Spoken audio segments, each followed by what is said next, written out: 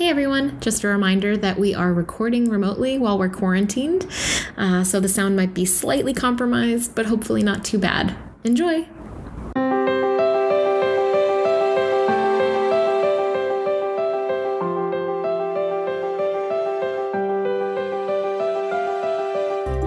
Welcome to Feminists Without Mystique, a podcast where we process politics, sex, and the unrelenting fire hose of bullshit in the news through an unapologetically feminist lens. Each week we begin by venting about the news, go deep on one important issue, call out terrible things happening below the top headlines in a segment called We See You, and then we'll end with something hopeful. And this week we are doing things slightly differently. We're not going to do We See Yous, although we're going to kind of like see some things at the top of the episode and throughout, really. And throughout, we're gonna see a lot of shit. But in the lead up to Trump's ideally his exit from public life forever, in the lead up to the election, we're gonna kind of talk about sort of bigger issues in the next 3 weeks and the case for Biden and Harris on bigger issues, and get into what Trump's done or hasn't done, where we are currently in October of 2020, on different big kind of policy agenda items, and how Biden and Harris, we think, make the better case for moving forward. Yes. Yeah, and today we'll be doing economy and environment. Woo woo. Woo woo. Yes, but first, Amy Coney Barrett it's as we record, it's day 2 of her hearing, and it's it's been a doozy. I don't quite know where to begin with this. Yeah. I'm just going to begin at the things that I think really, like, as you know, Ben Sasse, a senator from Nebraska, like, really pisses me off in a very specific way that makes it hard for me to focus on anything else because he gets into this sort of like smug, condescending, mansplainy space, and he seems like the cool football coach / history teacher that everyone has a crush on and like loves in high school, and the whole vibe is so fucked up. But I think he encapsulated kind of just the toxicity, the hypocrisy, the delusion of Republicans in the Senate Judiciary hearing by getting up yesterday and lecturing us on civics. He was trying to frame the Amy Coney Barrett nomination as a civic duty that they had to go forward with. He said things like civics doesn't change every 18 months, which if that were the case, then Senator Sasse would have met with Merrick Garland, surely. And surely the Senate Judiciary Committee would have given him a hearing. He tried to dismiss Amy Klobuchar's comments about COVID, where she kind of opened and was talking about the landscape in which all of this is taking place. And he was like, well, I agree with some of what Senator Klobuchar said. I don't see how it's relevant. You know, he was essentially trying to claim that the wheels of government are moving forward the way they should be. And if there is toxicity, it's something that the Democrats are stoking. And that is toxic disinformation. He also engaged in the religious smears. He was, which by the way was only brought up by Republicans last yesterday. Like, Democrats didn't go after ACB on faith.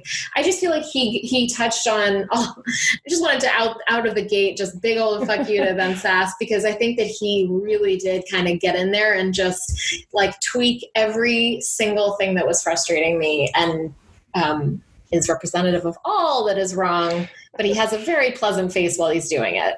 Yeah, he's a sneaky snake, and I also do not love him. Great debate. Do not love him. Great debate.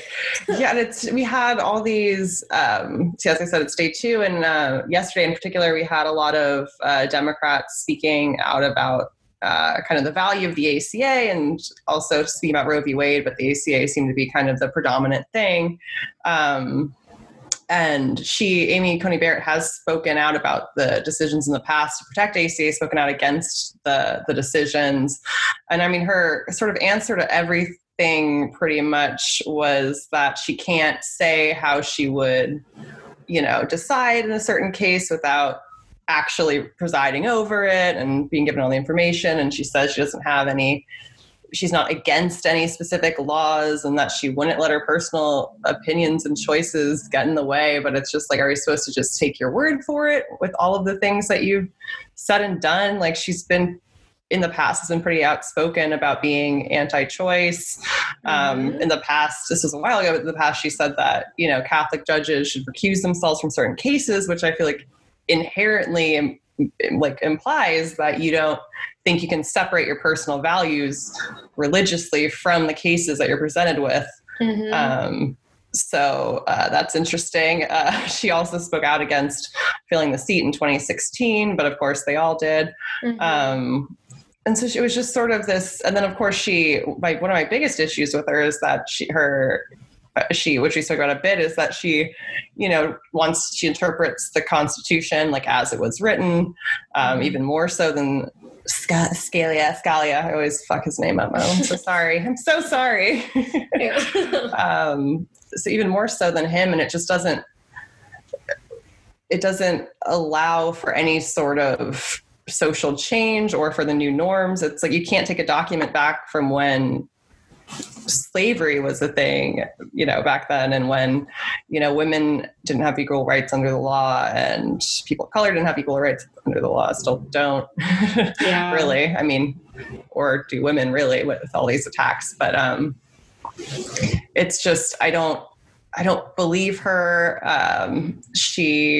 I thought Amy Klobuchar has been doing a great job, and she had a very folksy thing today that actually, resonated. She was talking about when she used to go hunting and they'd follow the tracks. And so she was asking Amy, various questions about her opinions on things. And she's like, well, since you won't give us any answers, just have to kind of follow the tracks, like kind of read her record and the things that she said before, none of which make me feel great about her as a pick. And then we had Ted Cruz asking her if she plays piano, and it was just so, what are you talking about? Why are you just trying to humanize her? Like, what's going on here? And people saying she can't be racist because 2 of her children are Black, which white people can love individual Black people and doesn't mean they're not racist. And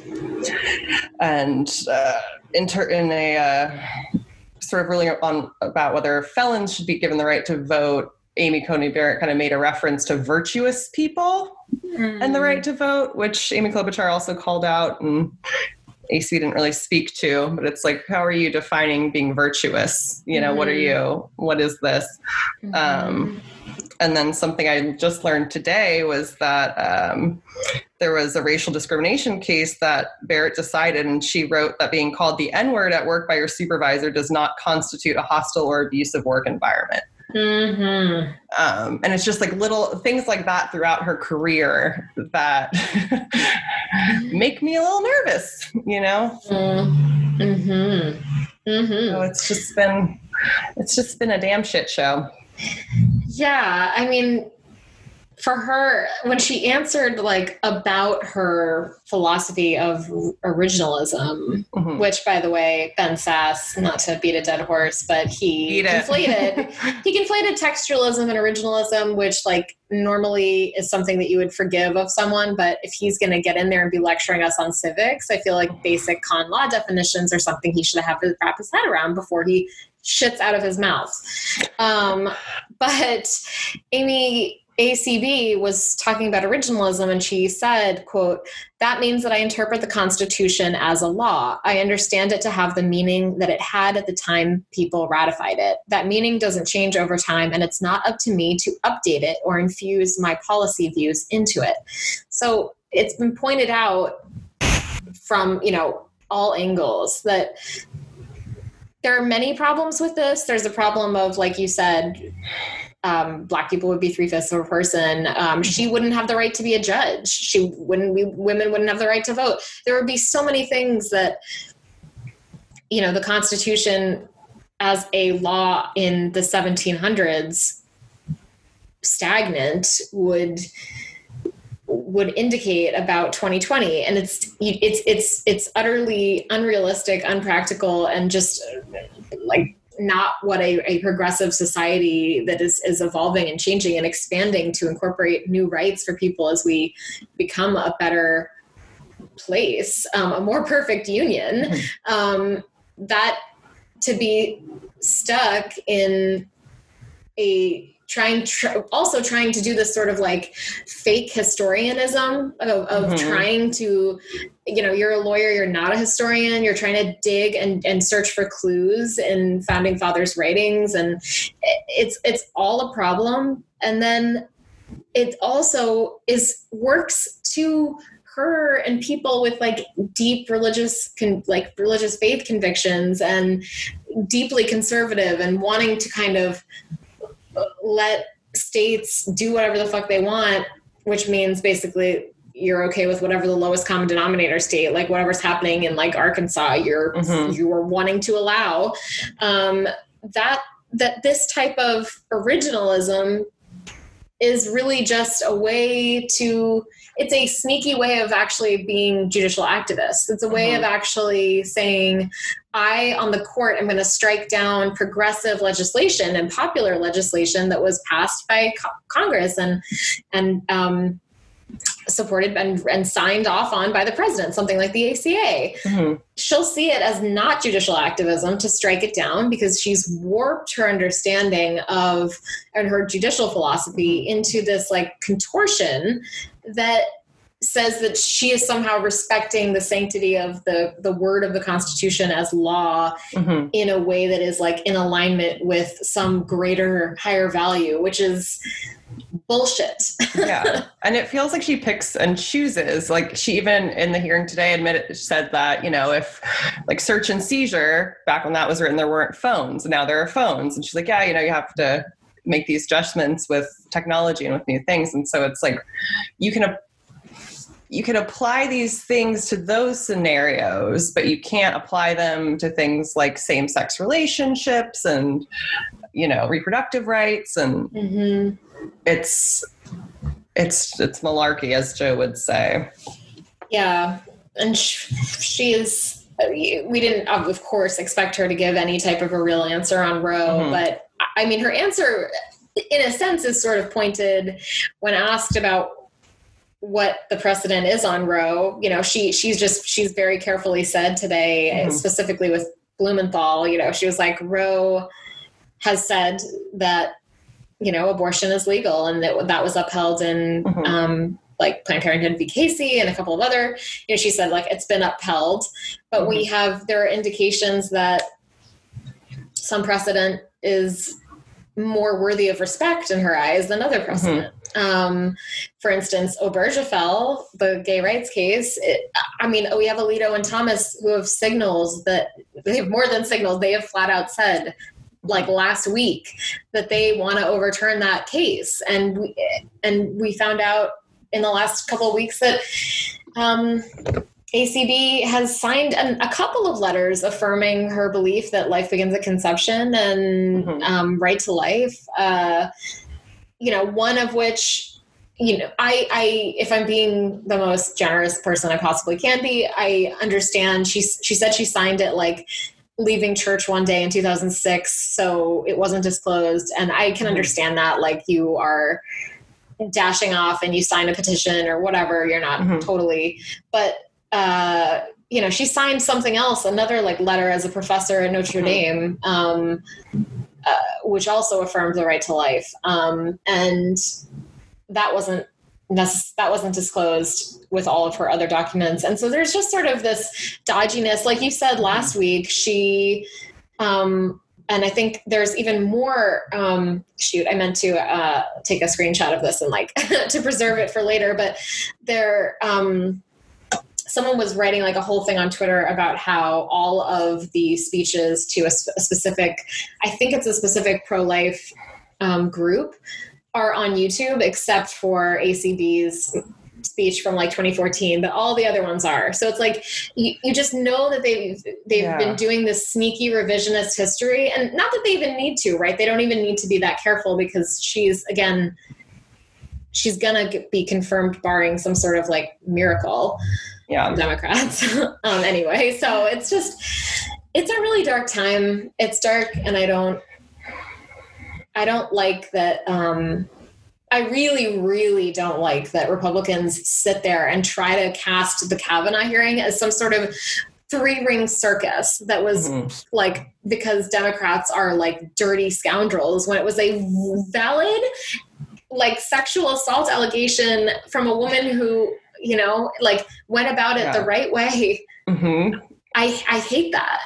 They just like purposely bury their heads in the sand. And it's like, if you cared at all to look into it, like, you'd know that, you know, so like, oh, it's been so long since this allegedly happened. It's he said, she said. And it's like, you know, and we understand, we won't get into it now, that survivors, it often takes them a long time to come forward with their stories. That's normal. It's like, there were people she disclosed to at the time. Like, she didn't have a fucking video of it, but it was a very compelling case. And so acting like we were using sexual assault to try and get our way, it was just ridiculous. It's like, no, we didn't want a sexual predator in a lifetime appointment as justice, you know, just pretty basic there. And I did like seeing that, because I don't know, maybe it was a couple of weeks ago at this point, that like 50 Notre Dame faculty like came out in support of her. And then I think it was today that it was released that 88 came out saying that she should withdraw from consideration for the Supreme Court. And a lot of it wasn't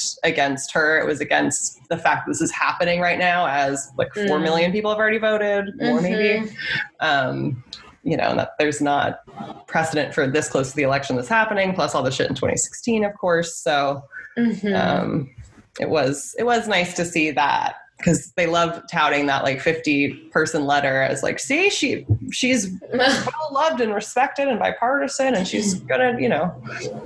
And then all these people saying they wouldn't confirm, or a couple people, I'll have to check which senator specifically, and Trump, of course, saying they wouldn't confirm someone who was, unless they're going to overturn Roe v. Wade and stuff. And then there's, you know, Josh Hawley being one of them. Yes, Joshy boy. So yeah, it's hard to just sit and watch it happen, and, you know, to hear these, like, on one hand, to like hear these like by and large like well-reasoned and thoughtful and passionate pleas from Democrats, for that to happen and knowing that she's just going to go through anyway. And then also for that to be happening and so many people, and like people on the right, not even seeing what's happening or caring. And it's just, yeah, you know, it's a lifetime fucking appointment, and she's young for Supreme Court. So, and she's also, I think it's worth pointing out that she was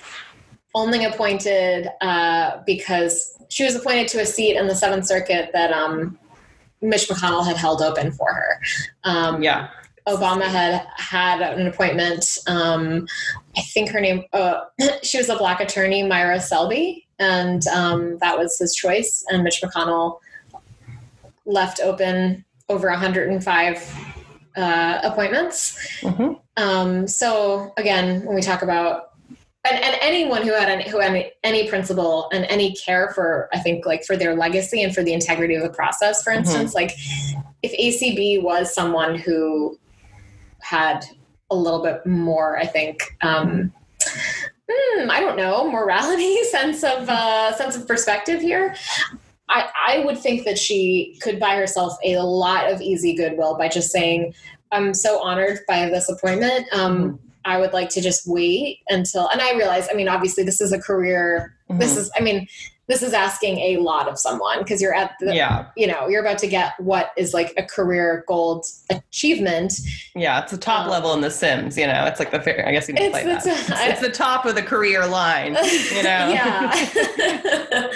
So I get that. But I think that she could have, like, I mean, I wouldn't have even been surprised if Joe Biden won the election and ACB had said, I want to wait and be nominated. I want to wait until the next, like, that would place a lot of pressure on a Democrat to appoint her or to do something good for her, because she acted in a way that was consistent with like what Republicans weren't doing. And although I'm sure they would have just like appointed another person. So, you know, I don't know what I expect from her, but I mean, it's just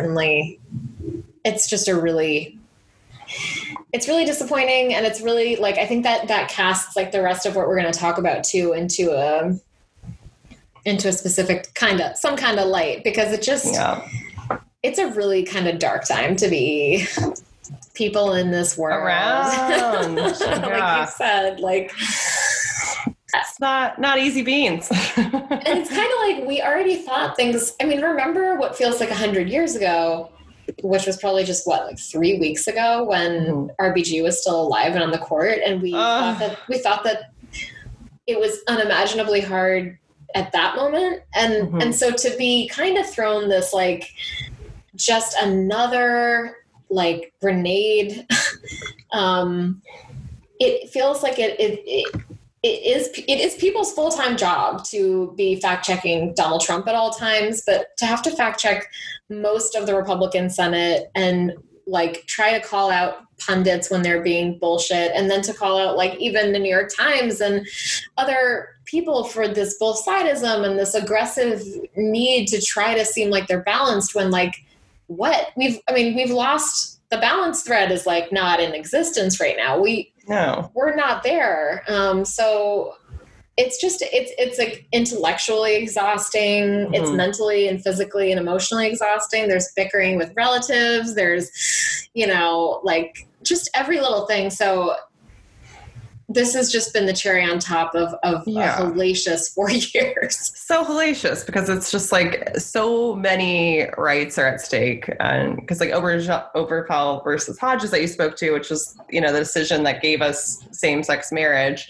So it's like if you're a person of color, if you're a woman, if you are someone who is queer or gay or trans, like it's just, unless you are a very like wealthy cis white person, particularly a man, like this ain't great. This ain't great for anybody. So fingers crossed for a miracle. It's a funny sidebar. Maybe not for our entire audience, but I was earlier today, like just feeling dark about everything, lol. And my brother texted asking like what I thought of like Bill Burr on SNL. And I was like, I don't have time for this. I know. I literally said something kind of, well, there was a bit of back and forth, but it was just like, we can discuss Bill Burr at another time. Like, yes, I agree. White women are complicit and need to be held accountable. But I don't love everything Bill Barr does. But yes, I agree. White ladies. I was not as upset as the rest of Twitter on that. I was just sort of like, I don't know. I just also don't think he's funny. But anyway, a little Bill Burr conversation. Maybe we'll have a bonus episode. Really dive into it. So I guess we'll talk a little bit about some voter suppression, and then we'll dive into the economy and the environment, keeping it light, keeping it fresh. Keeping it light. Just, merrily we roll along. Yes, I guess we can start in the great state of California, where I hail from, where they had to send out cease and desist letters because Republicans were putting these unauthorized election ballot drop boxes across California, which you can't just like do. And they would, they put signs on them that they're official, like advertised on the Fresno County Republican Party's website. There was a list of secure ballot drop-offs, including its own offices, gun shops, other businesses where they put those drop-box sites. And you're not allowed to do that. So thankfully there's been a cease and desist, and that's down from the website now, but they are out there. They're trying their shady little things. Like, oh, come vote and come get a gun. Like, and they said they're not going to stop. It's like, they're just like, we did that. Yep. Even though our party at the highest level is crying voter fraud, we are doing it actually. Yeah. it's like, oh my God, my brain is gonna be broke soon. Like, yes. So many things swirling around in there every day, just more and more. It's a lot. Especially the logic part of your brain where you're like, I mean, it's on overdrive. Like, none of this makes any logical sense, and everyone's immune from shame, and truth matters not very much anymore. So, okay. There's this lawyer on Twitter, Mark Elias, and he updates via Democracy Docket, and he has he's basically like the Democratic warrior for all these voter suppression efforts at the last minute. So he's sort of like sending out updates periodically. Yesterday there was a lot of news about it was the first day to vote in Georgia, and people were waiting in line for 11 hours. And that's just, it just shouldn't happen. And we shouldn't be I think Dan Rather, someone was reminding us that we shouldn't be posting these things and being like, good for them. It should be more of this is horrendous. This is horrendous. And Mark Elias said that in polling places, there's, I guess from a survey of, the polling places that have opened already, the data that they have, in polling places where minorities constituted more than 90% of active registered voters, the average minimum wait time in the evening was 51 minutes. When whites constituted more than 90% of registered voters, the average wait was around 6 minutes. And we've spoken about, there's many OECU that we've gone through. Georgia obviously there's a whole documentary too about it. I think it's called They got issues. They have a ton of issues, and they've really limited the amount of early voting places and access to early voting. And there's a lot of ways in which they can discount your vote once you do vote. So it's kind of trash, but to see that people were waiting in line. If you want to help make waiting in line less painful, there is a site, Pizza to the Polls, and they contract to local pizza joints, and they send pizza to people who are waiting. So, and if anyone knows of other places, feel free to send them, if there are local places in Georgia or Texas. But I just know of Pizza to the Polls. So Pizza to the Polls, I love it. Yeah, the lines were insane, up to 10, 11 hours, and at least 6 hours in Cobb County, which is a county that's of particular interest because it was Republican for a very long time, and in recent elections has kind of been turning more Democrat. And so it's these places with more voters of color, or where, Republicans are really wanting to get in there. We're having quite the lines, and it is inspirational, I guess, to see people going and waiting and doing that. But it's they should, like you said, they shouldn't have to do it. Not everyone can do that. It shouldn't be expected of anyone, and not everyone can do it. So it's just this shouldn't be, it shouldn't be that fucking hard to vote in this country. No. Or anywhere. No, and because, Trump gets to appoint, he's appointed over a quarter of the judges on the circuit court at this point. There are lots of conservative courts hearing these cases, these tests, these lawsuits in terms of voting, voter freedoms. And today, a Georgia judge dismissed one of the Democrats' lawsuits because the fear of long lines, they said, was, quote, too speculative. And last night, the Fifth Circuit Court overturned a Democratic lawsuit victory that we had celebrated. Oh, that's why, because I had put that as a good thing, and then it was overturned by the circuit court. So I was like, just kidding. But yeah, there was a victory against Texas's Governor Abbott limiting counties to one ballot drop-off location, because that's absurd. There are some counties in Texas that have a million people and others that have 12. It's just ridiculous. It's insane. Texas is, no. Texas is its own thing. It's its own beast, man. Yeah. There's a lot of there's other stuff going on too. In Florida and in Virginia now, I saw from today, there was a notification that accidentally there was a cord cut. Like, actually, let me just, this was it's the last day to register to vote in Virginia. And and the news came out today that an accidentally cut cable has caused the entire Virginia voting registration online system to go down on the last day to register to vote before Election Day.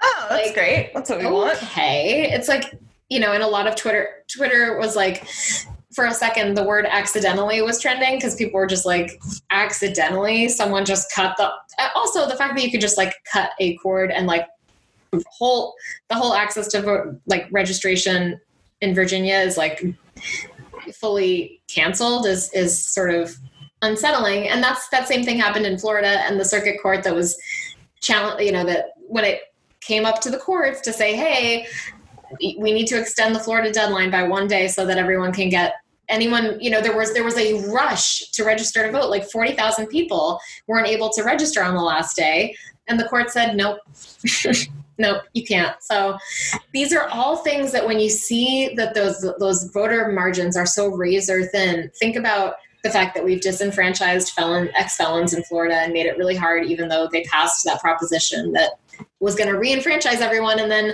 sneaky Republicans were like, no, they have to pay all their court fines, even if it's like handwritten from 30 years ago. And it's impossible to track down what they owe in any centralized system. Anyway, just think about all these little bullshit things happening on the state level. Yeah. And keep your peepers peeped. And, if there's anything you can do in your area, and you just gotta, and hopefully we can elect some people and kind of get voting rights back would be great. Excuse me. Yeah, it would. It would. All right. Shall we mosey over to the economy? Yeah. Fun. So we're going to start with speaking kind of about the Trump-Pence administration. I don't know how much Pence actually influences anything. No idea. And then after that, we'll get into Biden and Harris and their plan. And I mean, it seems Trump's plan is just to kind of continue policies of his first term, because he's always talking about how he fixed the economy. And but the thing is, he didn't fix the economy. He was doing great, which is fine when he took office. In the last 3 years of Obama's presidency, the economy created more jobs and unemployment fell more than in Trump's first 3 years. And of course, now COVID time, so the economy has been hit super hard. Highest unemployment rate we hit in 80 years at one point. And, Republicans say we can't blame Trump for the pandemic, but we can blame him for the response. We're not going to get super into COVID today. It's going to be more the health episode. But it's important to start out sort of debunking this idea that Trump fixed something that when in reality, it's like you can look at the stats, you can look at the data, you can look at it very clearly and see that that's not what happened. And let's see. On one thing I do want to talk about is the Trump tax cuts, which was when they cut the corporate tax rate from 35% to 21%, and they said it was going to increase the average household income by $4,000, and it was going to trickle down, even though we know trickle down doesn't work. And what ended up happening was corporations, many of them who do production offshore, not in this country, and the wealthy benefited the most from the tax cuts. 60% of the cuts went to people in the top 20%, and overall, this didn't help people who needed the help. It did what Trump likes to do. It helped pad the pockets of corporations and the wealthy. And Republicans always like to say that they are great with the economy. There are, even now there's Biden's ahead in the polls, but voters are still 50-50 split on who they think would do better by the economy. And it's you can look at when, I know you have some info on this too, but it's like you look at, Clinton and Obama and you compare them to Bush and these other, you can make comparisons of how different policies impacted things and when the economy was stronger. And there's this idea that by investing into social programs and stuff, you're just throwing this money away. When in reality, like investing in, infrastructure and clean energy and education, like these things create more jobs and a better economy. And, and giving tax cuts to the people who actually need it, rather than saying you're giving tax cuts and people just take you at face value and don't realize that you're actually only helping, the people who need it the least and big corporations. It's ridiculous. And regarding like the foreign business at home bit, during the first 18 months of Trump's presidency, the annual rate at which major federal contractors offshore jobs more than doubled. So during the first year and a half, the rate of major federal contracts going out of this country more than doubled. And government contracts awarded directly to foreign companies are up 30%. And our military has become more reliant on foreign suppliers. DoD foreign contracts up 12%, like all kinds of shit. And there's plenty more. What would you like to get into next? Yeah. No, I think I just definitely want to underline that the tax reform that, it was basically the only major piece of legislation that Trump's really actually been able to get through in his 4 years, was touted as something that was going to raise the median income by between $4,000 and $9,000 a year for the average median household. And it looks like from a conservative estimate, it raised, from like a more liberal estimate, it raised the median household income maybe about $533. And that is kind of in taking a look at the broad economy and how income was going up, and because Trump benefited from the economic expansion that was started in 2009 under Obama. Like we've talked about, it's just this I think Democrats unfortunately have a harder job because there's something very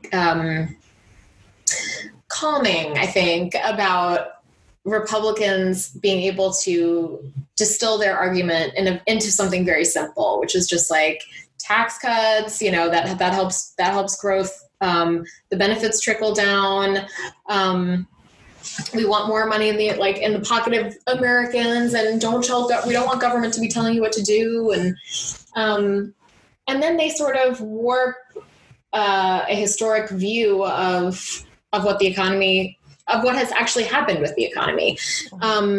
The best periods of the biggest economic growth in the last century happened in the 1950s and the 1990s, and those coincided with raising taxes on wealthy individuals and corporations by huge numbers. And anytime, when you look at states who have tried to use the trickle-down effect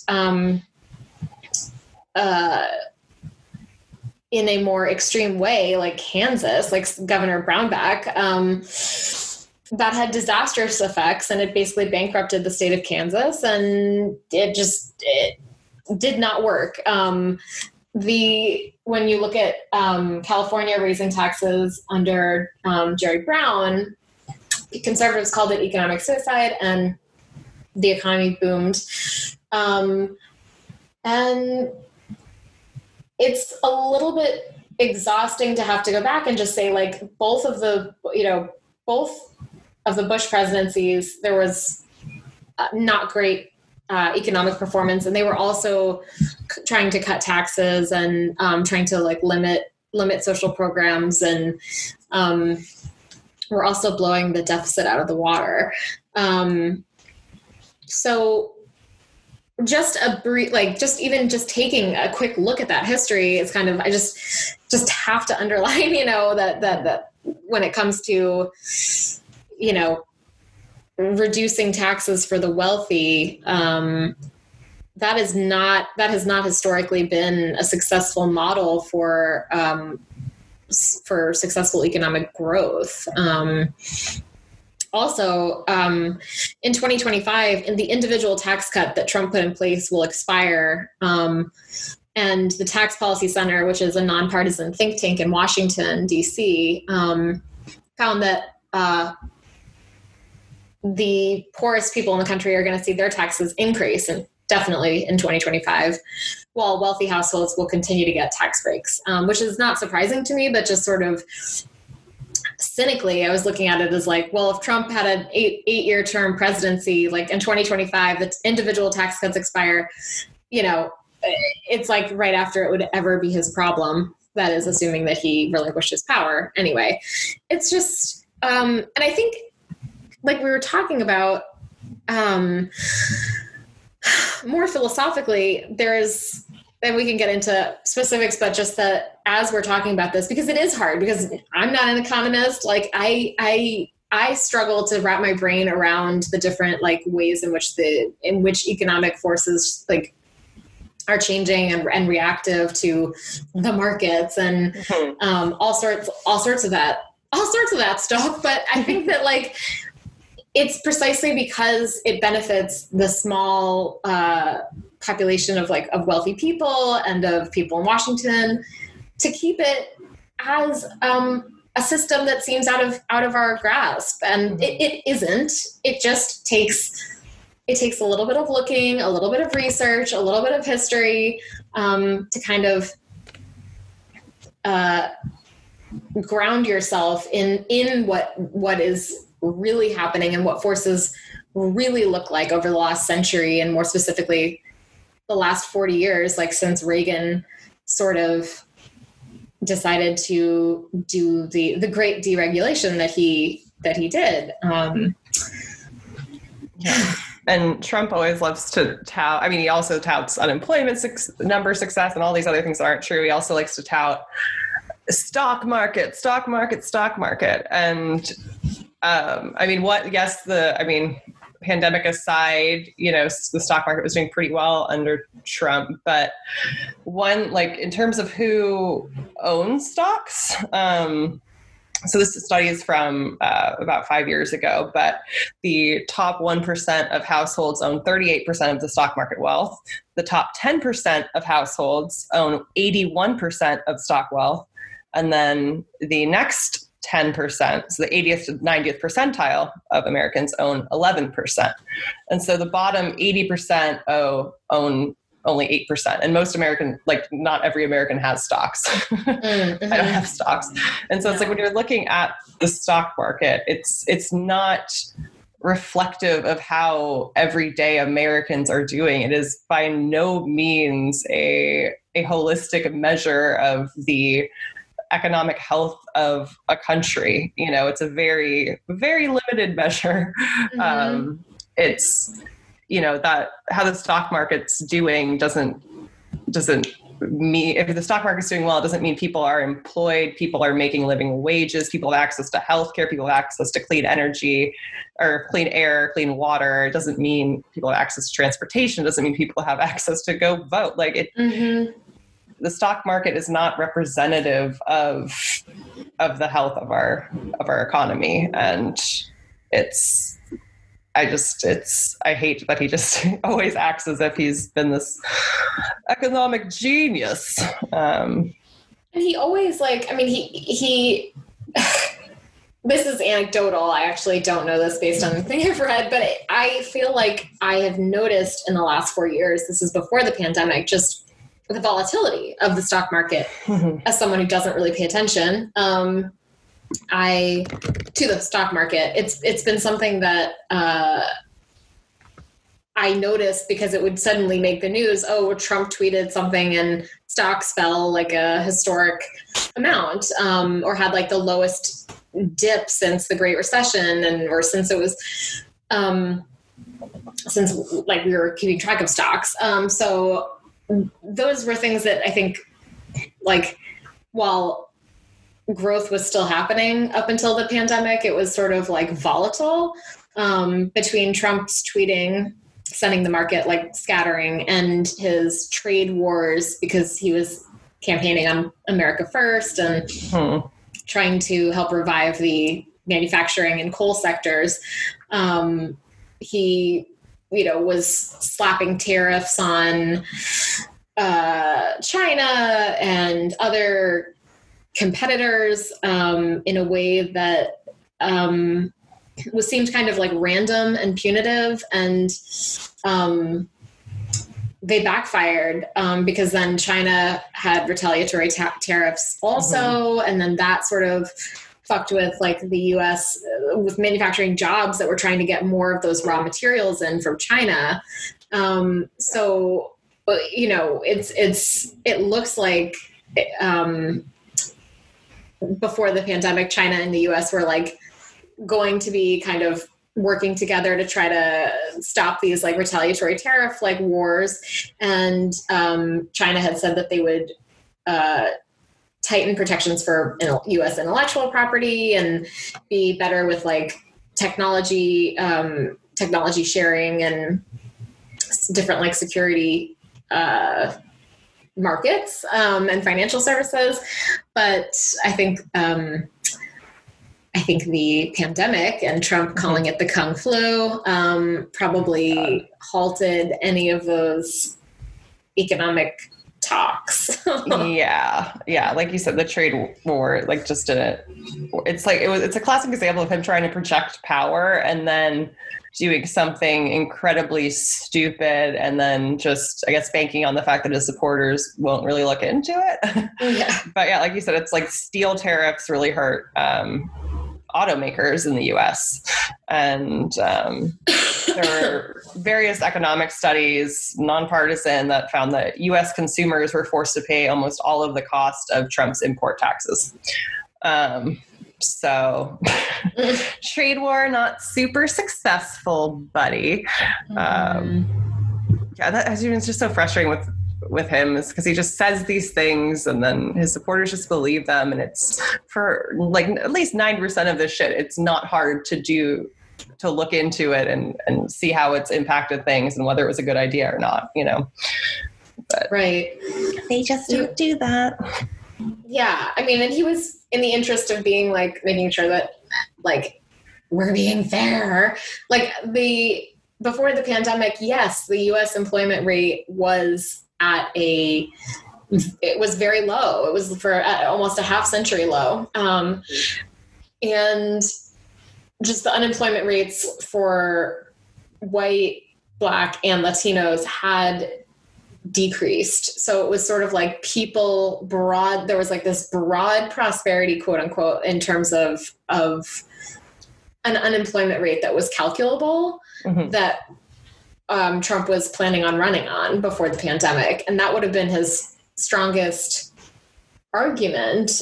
Because I think, at least I certainly was expecting to see more economic uncertainty and crashing and burning. Like before the pandemic, it seems cute to even think about this, but the fear was that like the economy would just be great, great, great. And then all of the fallout from the volatility of Trump's presidency would crash and fall onto the new Democratic nominee. So it's just, and now he's been exposed for obviously being his incompetent response to the pandemic, especially when you look at other people, and we'll get into that in a different episode. But just that, it's so interesting that he was totally relying on being able to say, to tout his economic record as if it existed in a vacuum. And I think that's something to for people to think about, is that the economy does not exist in a vacuum, and it doesn't, you have to be looking at trends over years, I think. So yeah, it's frustrating. It sure is. Is there anything else you want to mention before we scoot over to Biden Harris and their kind of economic plan? No, I think we good. Wonderful. All right. So one thing to speak to the tax front, they want to slightly increase the taxes, 0.4% on those making more than $400,000. which I feel like I need to scream because all over the internet, it's like there have been several prominent Republicans saying that, you know, they're going to raise taxes on like 98% of Americans. Not the case. No. That's not what's happening. And as we talked about in the kind of Trump section, like these types of taxes are the things that taxes on the wealthy are the things that can help the economy, rather than tax cuts for them, which also just makes sense. And we have, you know, decades of data, but well, I guess we'll still have this fight every 4 years.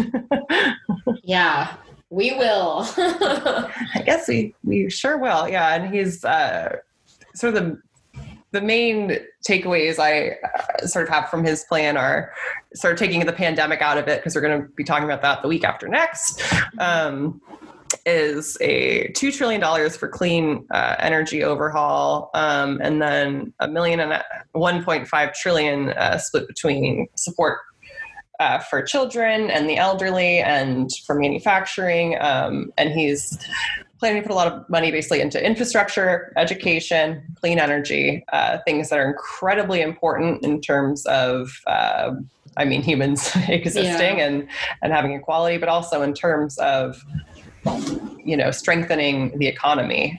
Because when you think about all of these new clean energy jobs, someone has to do them. And also real focus on making things in America, and you can go to his website and check out the specifics of all of the plans, but he has thorough plans. They're detailed. It's on like all Warren of wrote them. Right. She might have actually. She might have. She might have helped. She might have helped him. Who knows? But there's also an emphasis on investing in all of America, you know, reaching communities outside of Harvard Law, and encouraging training and education across the states, including rural communities, urban communities, with unprecedented investments in communities of color and an emphasis on small businesses. So that's all good, because, like, you know, I mentioned before with Trump, it's more and more jobs are going offshore, and there are loopholes that exist that kind of redirect taxpayer dollars to foreign companies, which in turn supports foreign jobs and foreign industries. And Biden has this multi-part plan to close some of those loopholes, bring back production and manufacturing here, and not have these benefits for if you're offshore, which is great. And there are even like nonpartisan groups like Goldman Sachs, Moody's Analytics, mark his proposals high. And, you know, I think in particular, the infrastructure and education spending, because as they say, it strengthens the economy in the long run and boosts it over the next few years. And this was from them. And when Moody's ran the program through their model, it concluded that by the end of 2024, the real gross domestic product, so the GDP, the real thing, would be 4.5% higher than under a continuation of Trump's policies. And that translates to about an additional 7 million jobs. So supported by credible, nonpartisan analytics. Yeah. And of course, those are models, so there could be some variation, but there is a consensus that Biden's plan is significantly better than Trump's plan for the economy, and would result in greater economic growth. Yeah. I mean, and Biden would roll back that corporate tax cut, like you had said, the way that replacing the spending from corporate tax cuts and replacing that with like actual social programs, which, like you said, we were talking earlier, like these social programs, the dollar goes a lot further in terms of like economic stability for more people than the corporate tax cuts, which, and now I'm struggling to find in my notes the actual statistic, but what we've seen is that the wealthiest people that benefited from that tax cut, I guess this would have been better in the last section, but where the instead of having those benefits trickle down, a lot of people use that windfall to shore up their own stocks and their own equity in the companies that they were already making a lot of money in. So right. Again, like I wish I actually had that stat in front of me, but it's the concept that we see happening over and over and over again. The rich get richer, and when given the opportunity, they will bulk up their own wealth. And then they have more resources to bulk up their wealth. It's just like this like snowman of disgusting wealth and insulating themselves from any government interference or regulations that would help distribute that to other people who need it more and who can't advocate for it. Yeah, it's like the richest among us are richer than they've ever been, and the wealth gap is incredibly wide. And it's basically like, economy-wise, it's choosing between Trump, who has fucked it up. Yes. He's flubbed it. He's gone after policies that have been proven not to work. He's started foolish trade wars because of his own need to stomp around and be a toddler.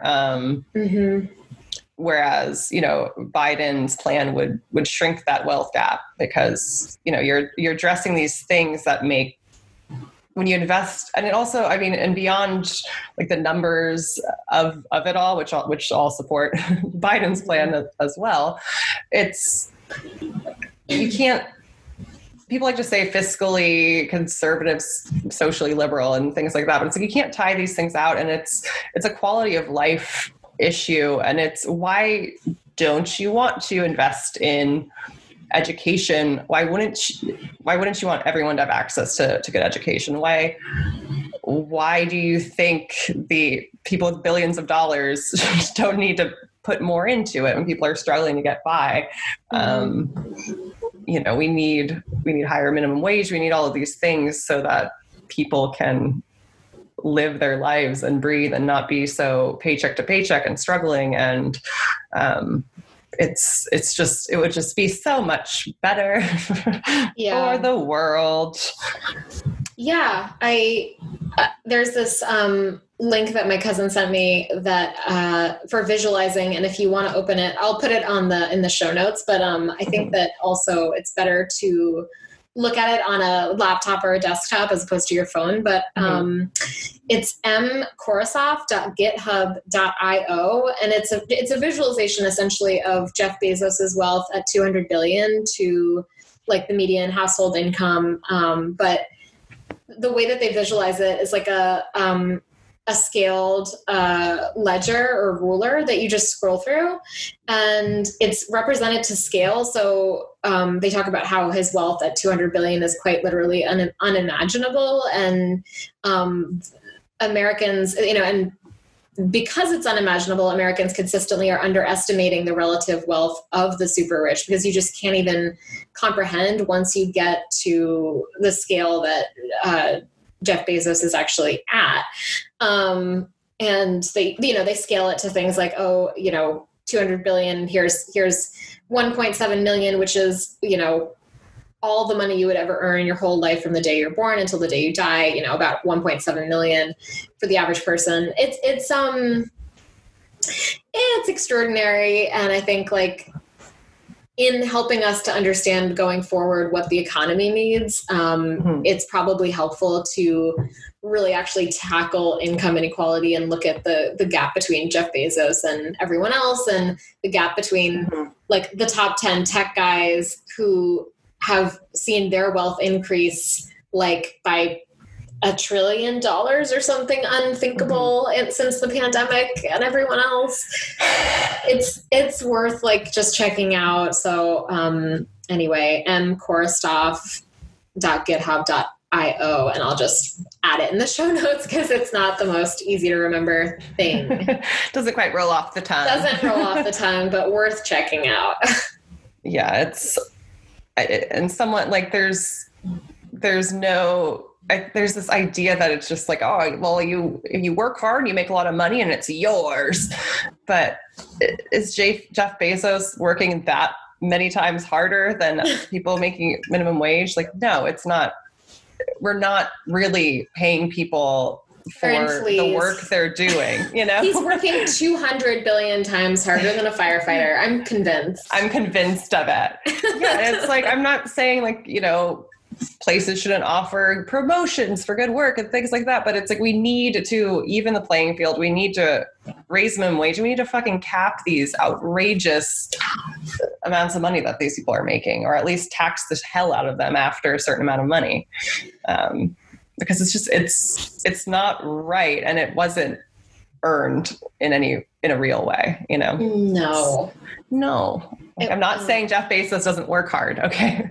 I'm just saying. Right. Just, does he work 200 billion times harder than everyone else? No. Yeah. And it's like, it's also, I think, dangerous when we make value judgments about individual jobs outside of, if you're like an assassin and, you know, things like that are very clear kind of moral issues, but just saying like, oh, if you work this minimum wage job, you must not be smart, or you must not be worthy of this or that. And it's not true. And it just reduces people to their jobs and doesn't even give people sort of credit or respect for the jobs they're doing, unless they fall within this, you know, realm of what people think is a cool thing to do, you know. But yeah, everyone should be able to afford to live in some sort of housing, eat their food, clothe themselves. Like, it shouldn't, and we can afford it if we just tax these people. And it's not even a real burden on them. It's not. It's like, it's more money than you could even spend in your lifetime. You know, it's just like, it's not some burden to them. It's the amount it would help the country as a whole, you know. It's kind of crazy, but I guess it isn't, but yeah, it's definitely sad that, just thinking about, if you were someone who was lucky enough or talented enough to have like figured out Amazon or whatever and became a multi-billionaire, what an exciting thing that you would suddenly be able to like clothe every person in the country if you put your mind to it, or, you know, like you could really do some good just so quickly and so directly. And that just doesn't really happen. And still be able to have like $1 million houses all over the place. Like, yeah, you know, it's like, you could still have probably like $1 billion house. Like you'd be fine, dude. And then I just wanted to mention, University of Pennsylvania, Wharton School, where Trump went and said he was really great. And then they were like, can't release transcripts without his permission, but I don't remember it that way. Anyway, University of Pennsylvania, Wharton School, very respected.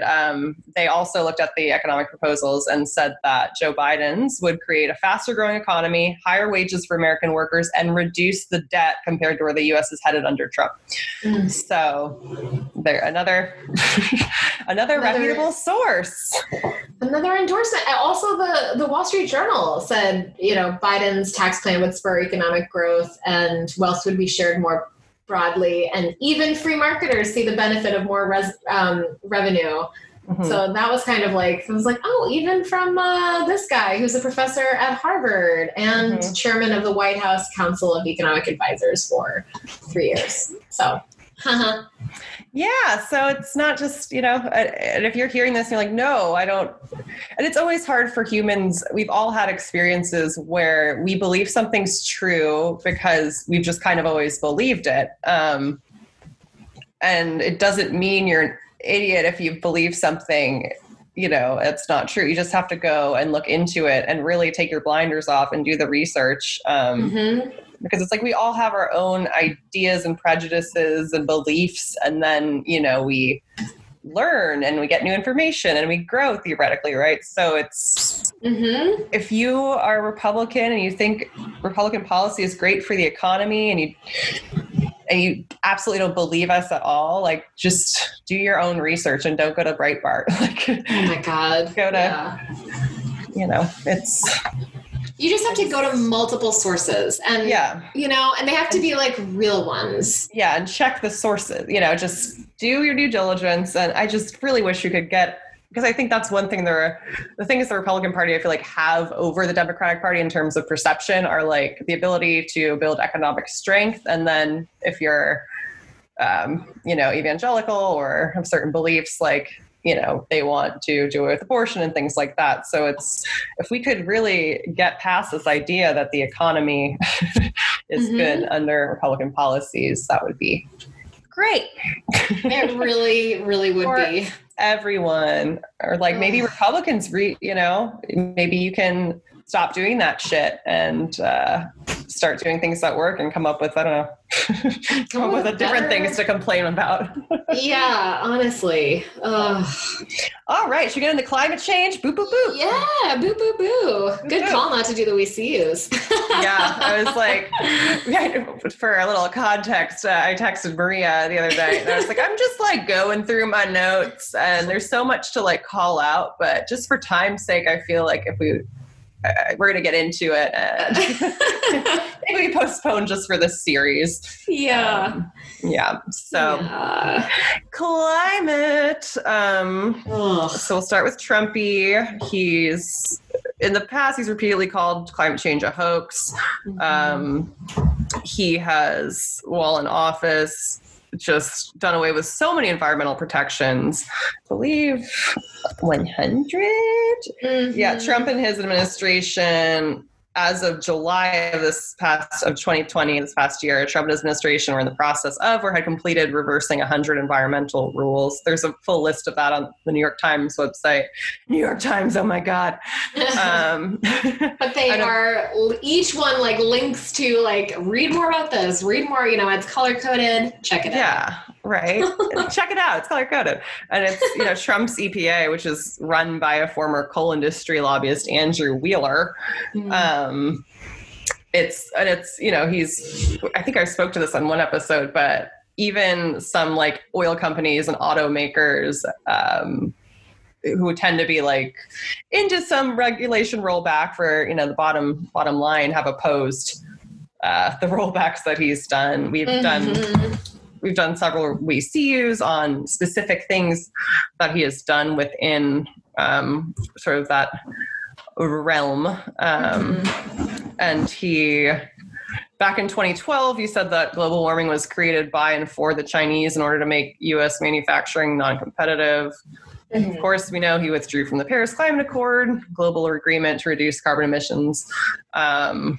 He's mocked efforts at increasing energy efficiency in a rally in 2017. And that summer, that's when he was talking about like what's wrong with the low flow shower heads and toilets, and he suggested that wind turbines cause cancer.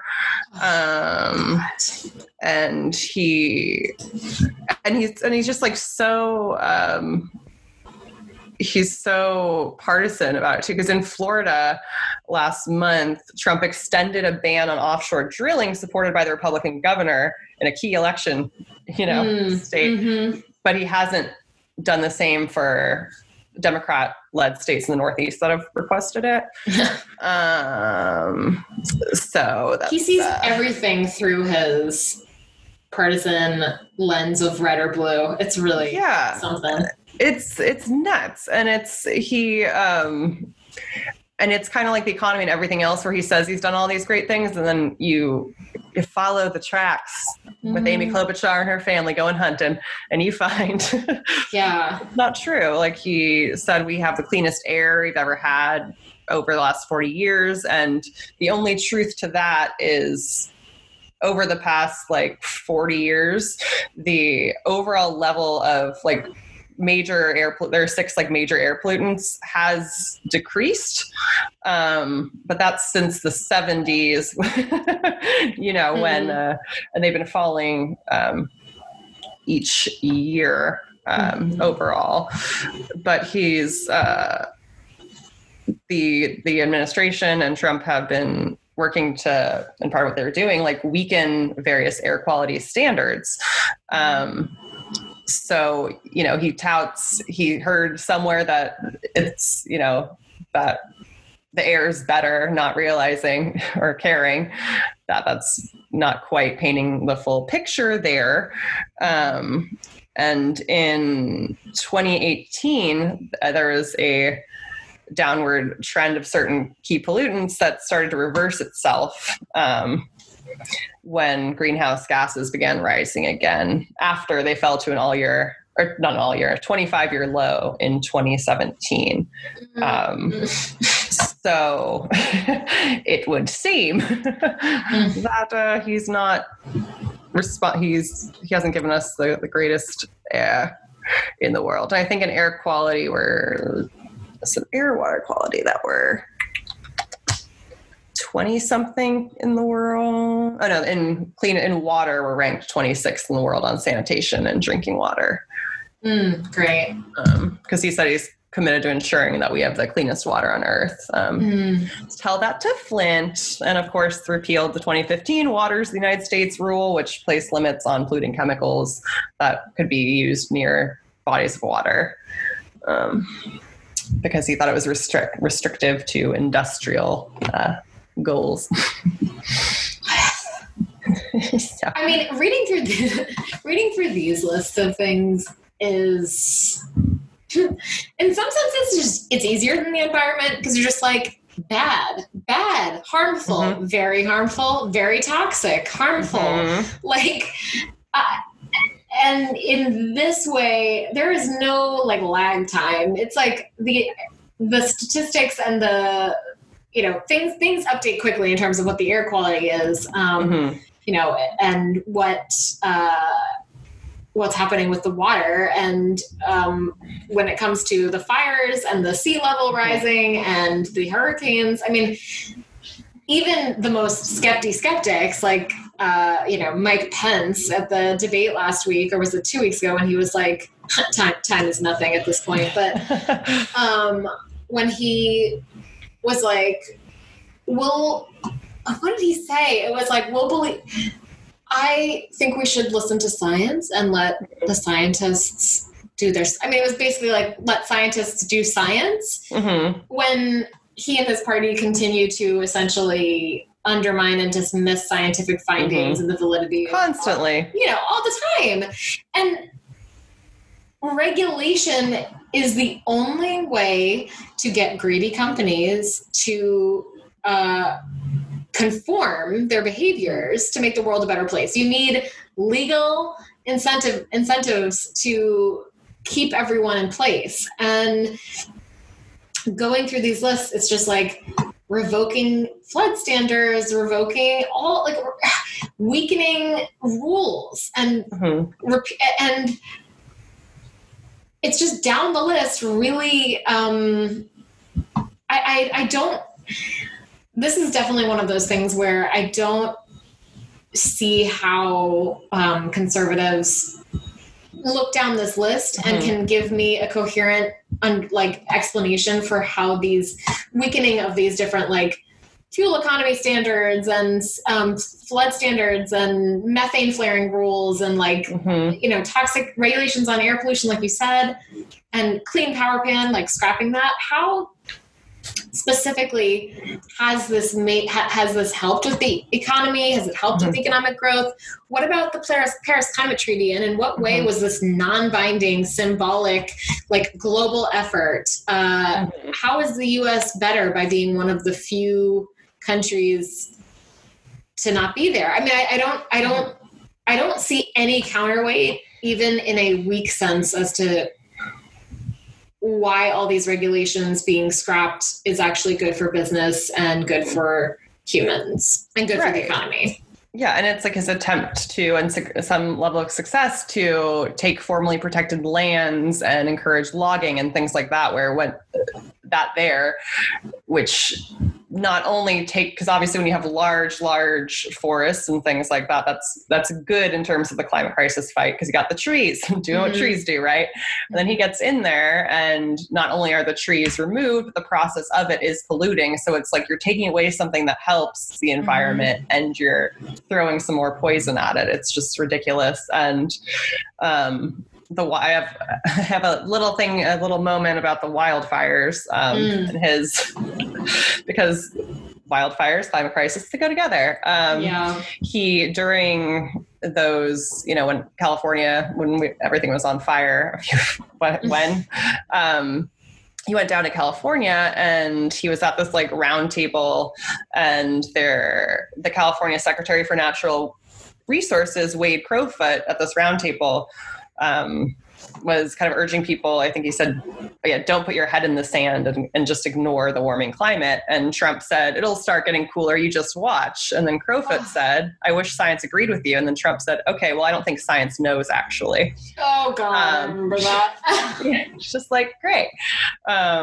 He entirely blames, well, let me back up. The link between fires and climate is, we know higher temperatures trap more water in the atmosphere. And when more water is trapped in the atmosphere, vegetation, plants, they dry out. When they're dry, they're more likely to catch on fire.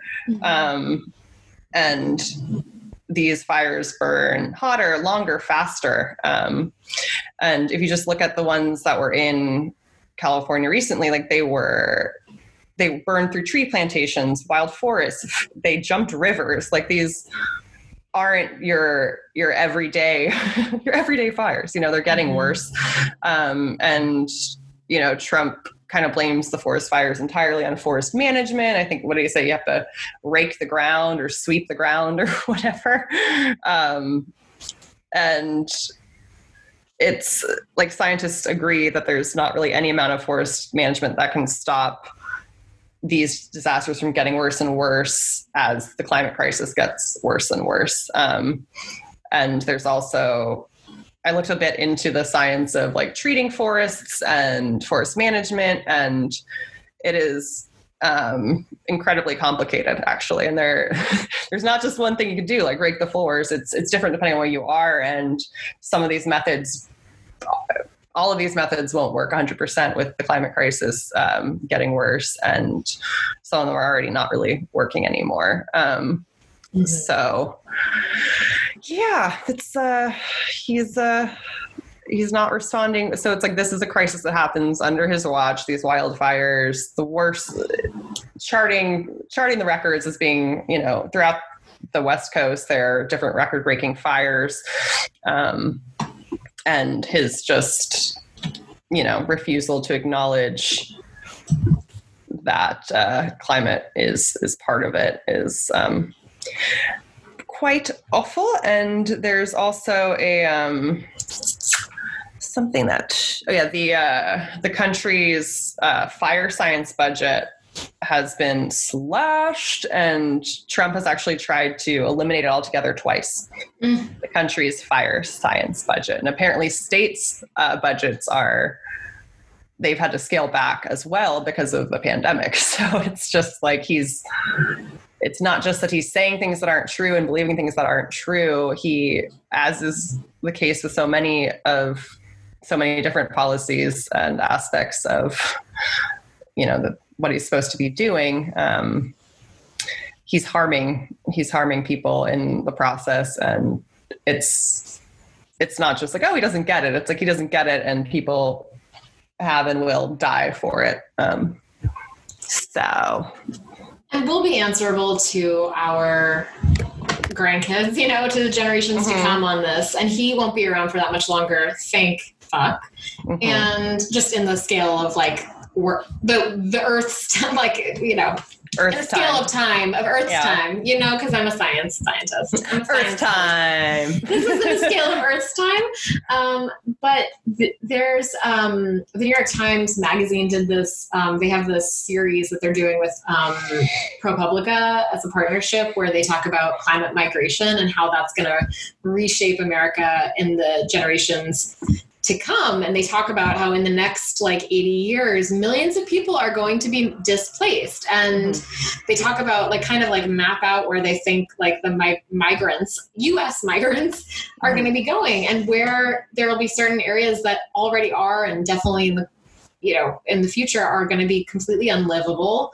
What areas will be underwater or just too beset by hurricanes. And how climate, like the urbanization of different cities, will lead to unemployment and more competition for different services, and it's going to further like widespread poverty. They talk about like there's just like the kind of just the ways that different areas of the country are going to be affected, and how the country is going to look like a totally different place in our lifetime. And that is due to climate migration. Yeah, it was kind of chilling when the smoke was fully in the, I mean, there are always smoky summers here to some extent, but when it was just feeling, is this going to be most days at some point? Like, yeah, it's because we're already feeling the effects to an extreme extent. And like you said, if this continues to go the way it is, it's going to get really, really, really bad until there is no more, Yeah. It's one of our greatest existential threats. And it should be taken seriously. I mean, it's so easy to get downplayed in the debates. And I love, like, as in watching the debate, going back to AOC, and she's sort of like, she refuses to let it be dismissed. And, it's very, as usual, she's like very calm and collected about it. But like, she kind of was like, hey guys, like fracking's bad.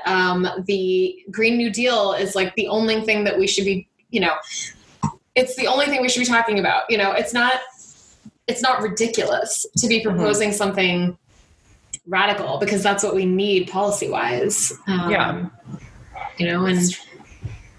like Biden is, I think, being pushed further to the left than he maybe would normally be if he was to create just in Biden's own world some sort of like climate policy. But I think that this is something that is urgent, and I think if you live on the West Coast, I mean, or if the East Coast or the South, right?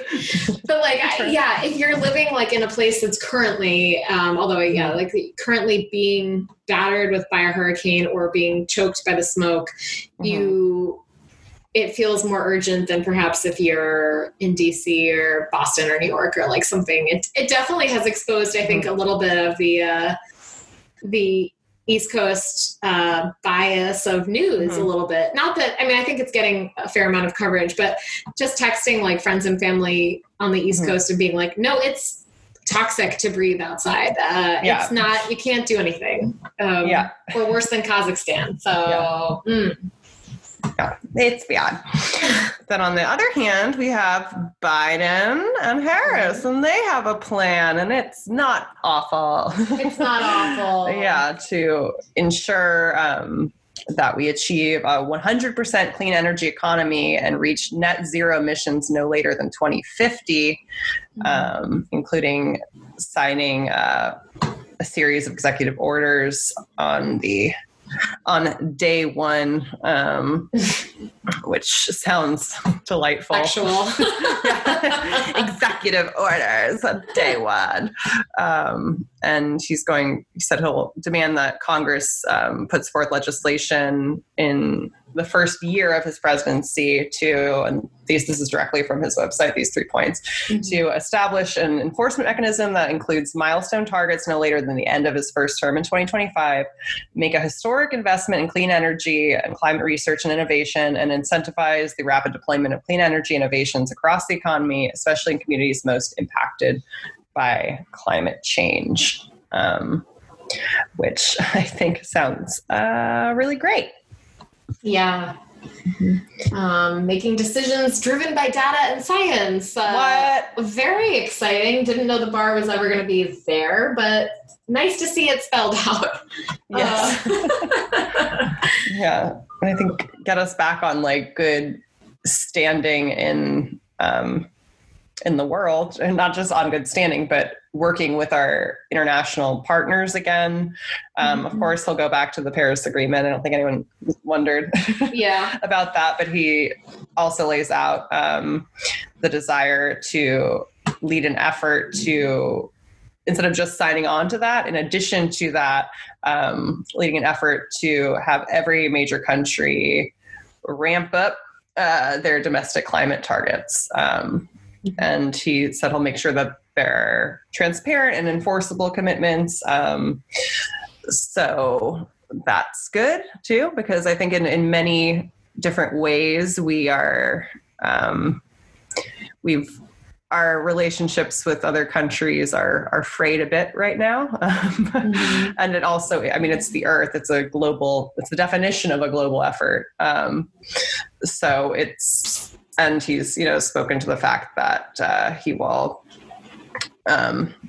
work specifically to target communities of color and low-income communities that have been kind of long neglected in all of this. So it's a plan to work on new solutions, to create new jobs through these clean energy investments, these infrastructure investments. And part of his investments too are in rebuilding and in building and in all this infrastructure work, ensuring that they're able to withstand all the threats of the climate crisis now, right? So it's, I think, what does he call his plan? The Build Back Better, something's like catchy enough to kind of remember.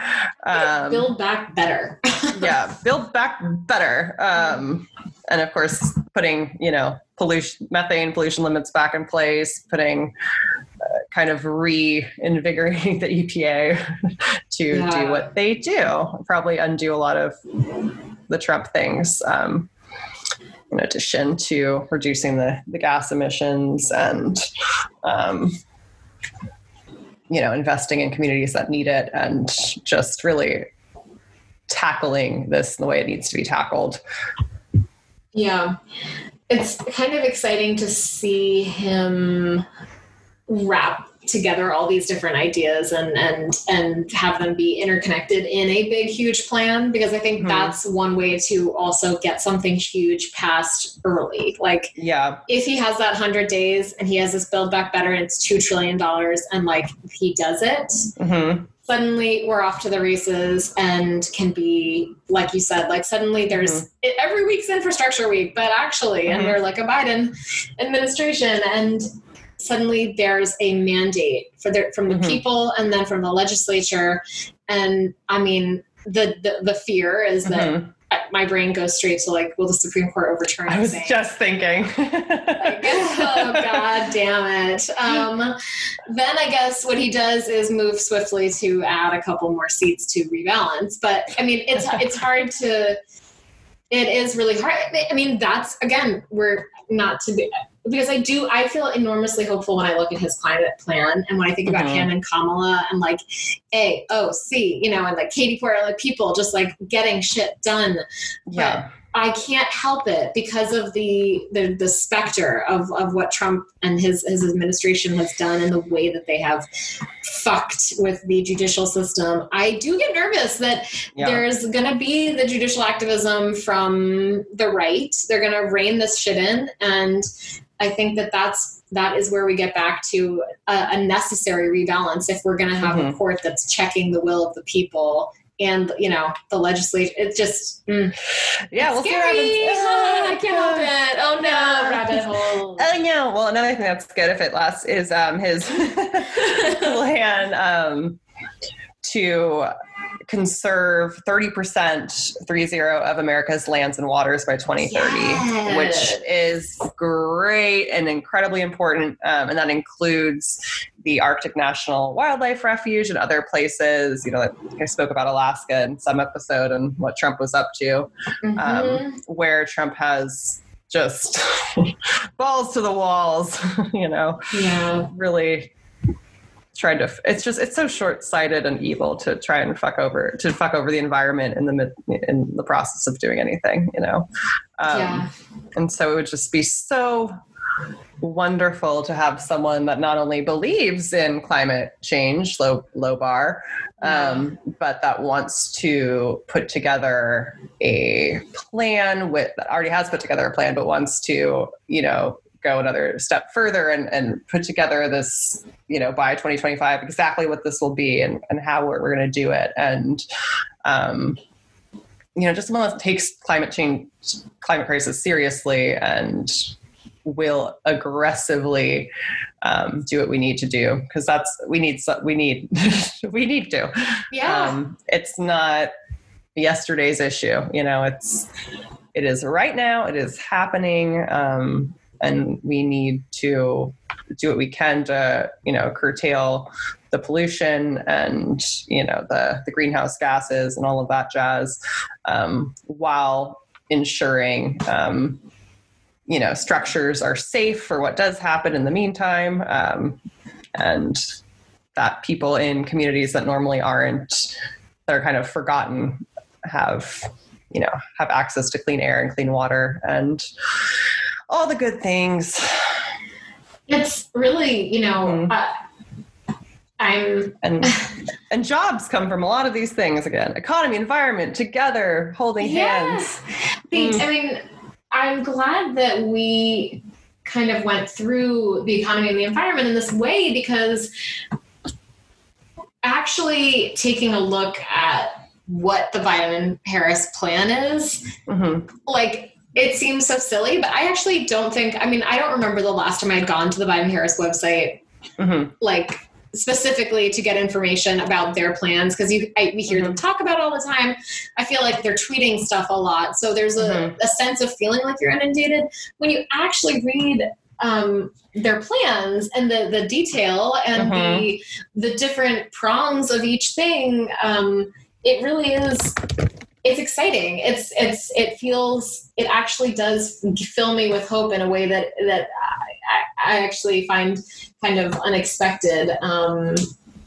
It's great to see risk and reduction as like something that they want to do in terms of like prioritizing equitably this risk reduction across different groups, and to have a task force to decrease the risk of climate change to children, the elderly, people with disabilities, vulnerable like populations, and to launch an infectious disease defense initiative. And like, I'm just reading these things off of their website now, but and to tie natural disasters with the healthcare system.